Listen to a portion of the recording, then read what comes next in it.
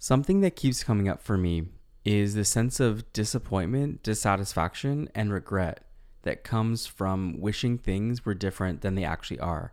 I think this is normal, and I know that the brain has this tendency to wander and long for a different reality.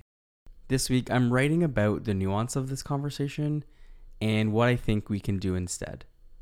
This is Wishing Things Were Different.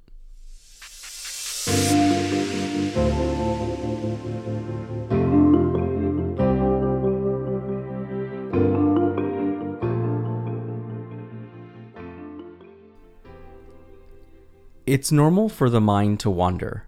Yeah, we've all been there. It's that feeling of constant yearning. It's common for our minds to be in another place.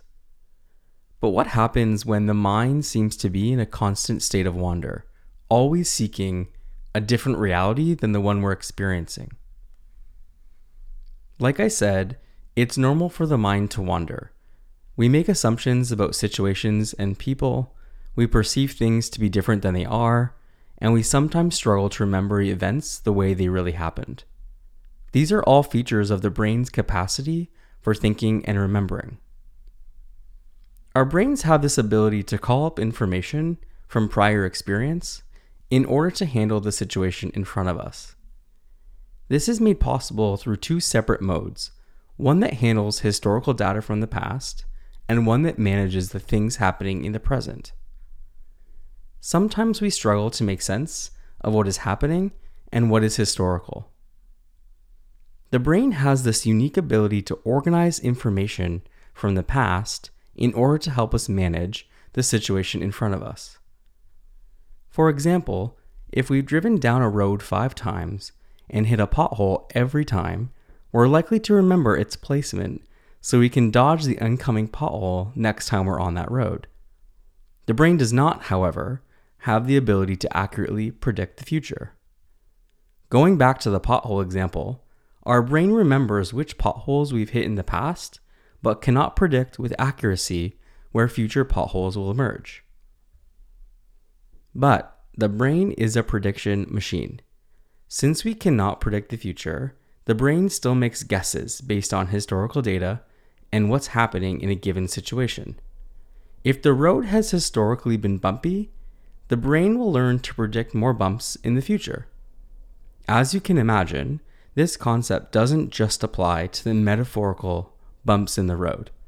Our brain has developed the ability to engage in forward thinking as a way to predict potential threats in order to minimize future distress. Why does this matter? Well, it turns out our prior experiences and the situations we find ourselves in moment to moment have a heavy hand in shaping our reality. However, when our prior histories have been emotionally challenging, or when the present moment produces discomfort and distress, the brain has a hard time using forward thinking to make predictions. Forward thinking becomes a foggy forecast. Through the clouds, haze, and fog, the brain then has a hard time collecting and using data from the past to accurately inform present decision making. In order to resolve this coding and recoding problem, the brain spends a lot of time living in the future as a solution for seeking more reliable sources of data. In other words, the brain develops an anywhere but here approach, which is a blend of my past won't guide me and I have no solutions for this moment. So where does that leave us? Well, it leaves us grappling with the complexities of our past, struggling to accept how things are in the present, and overlooking opportunities to take effective action in the future.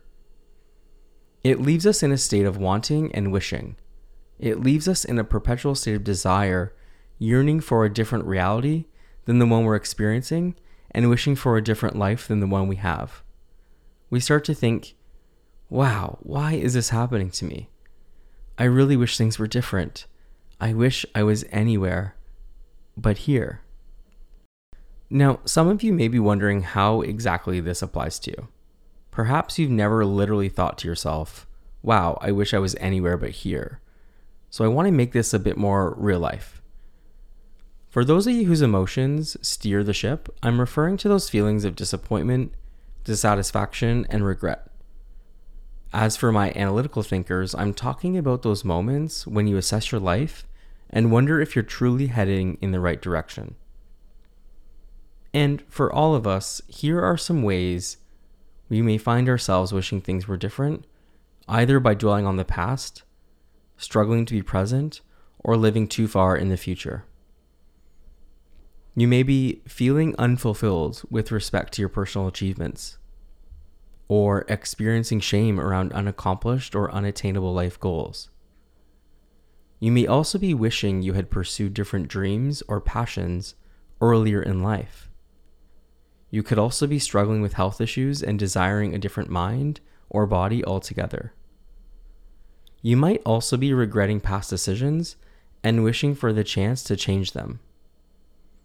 Or you could be longing for a different place to live or a different life opportunity, such as wanting to move, to travel, or to be physically in a different place.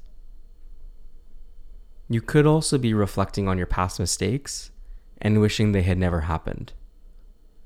You might also be longing for a more harmonious relationship with a family member or a friend, and you may be struggling with the adjustment to a major life change, like divorce and separation, retirement, or the loss of a loved one.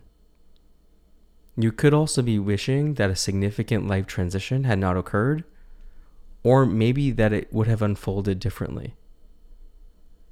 You could also be feeling frustrated or sad about the state of the world, such as political conflicts, social injustices, or environmental issues. And lastly, you may be also wishing for a more peaceful or equitable relationship or the world. All of these examples, regardless of how many you related to, are situations that fit into the anywhere but here mentality we so often fall into when we're feeling sad, regretful, unsatisfied, and disappointed. I think wishing things were different is one of those ways our brain tries to change our circumstance despite not being able to. Our brain imagines these other scenarios, perhaps one where the problem or uncomfortable feeling isn't present, to remind us of our own ability to take action when we need to.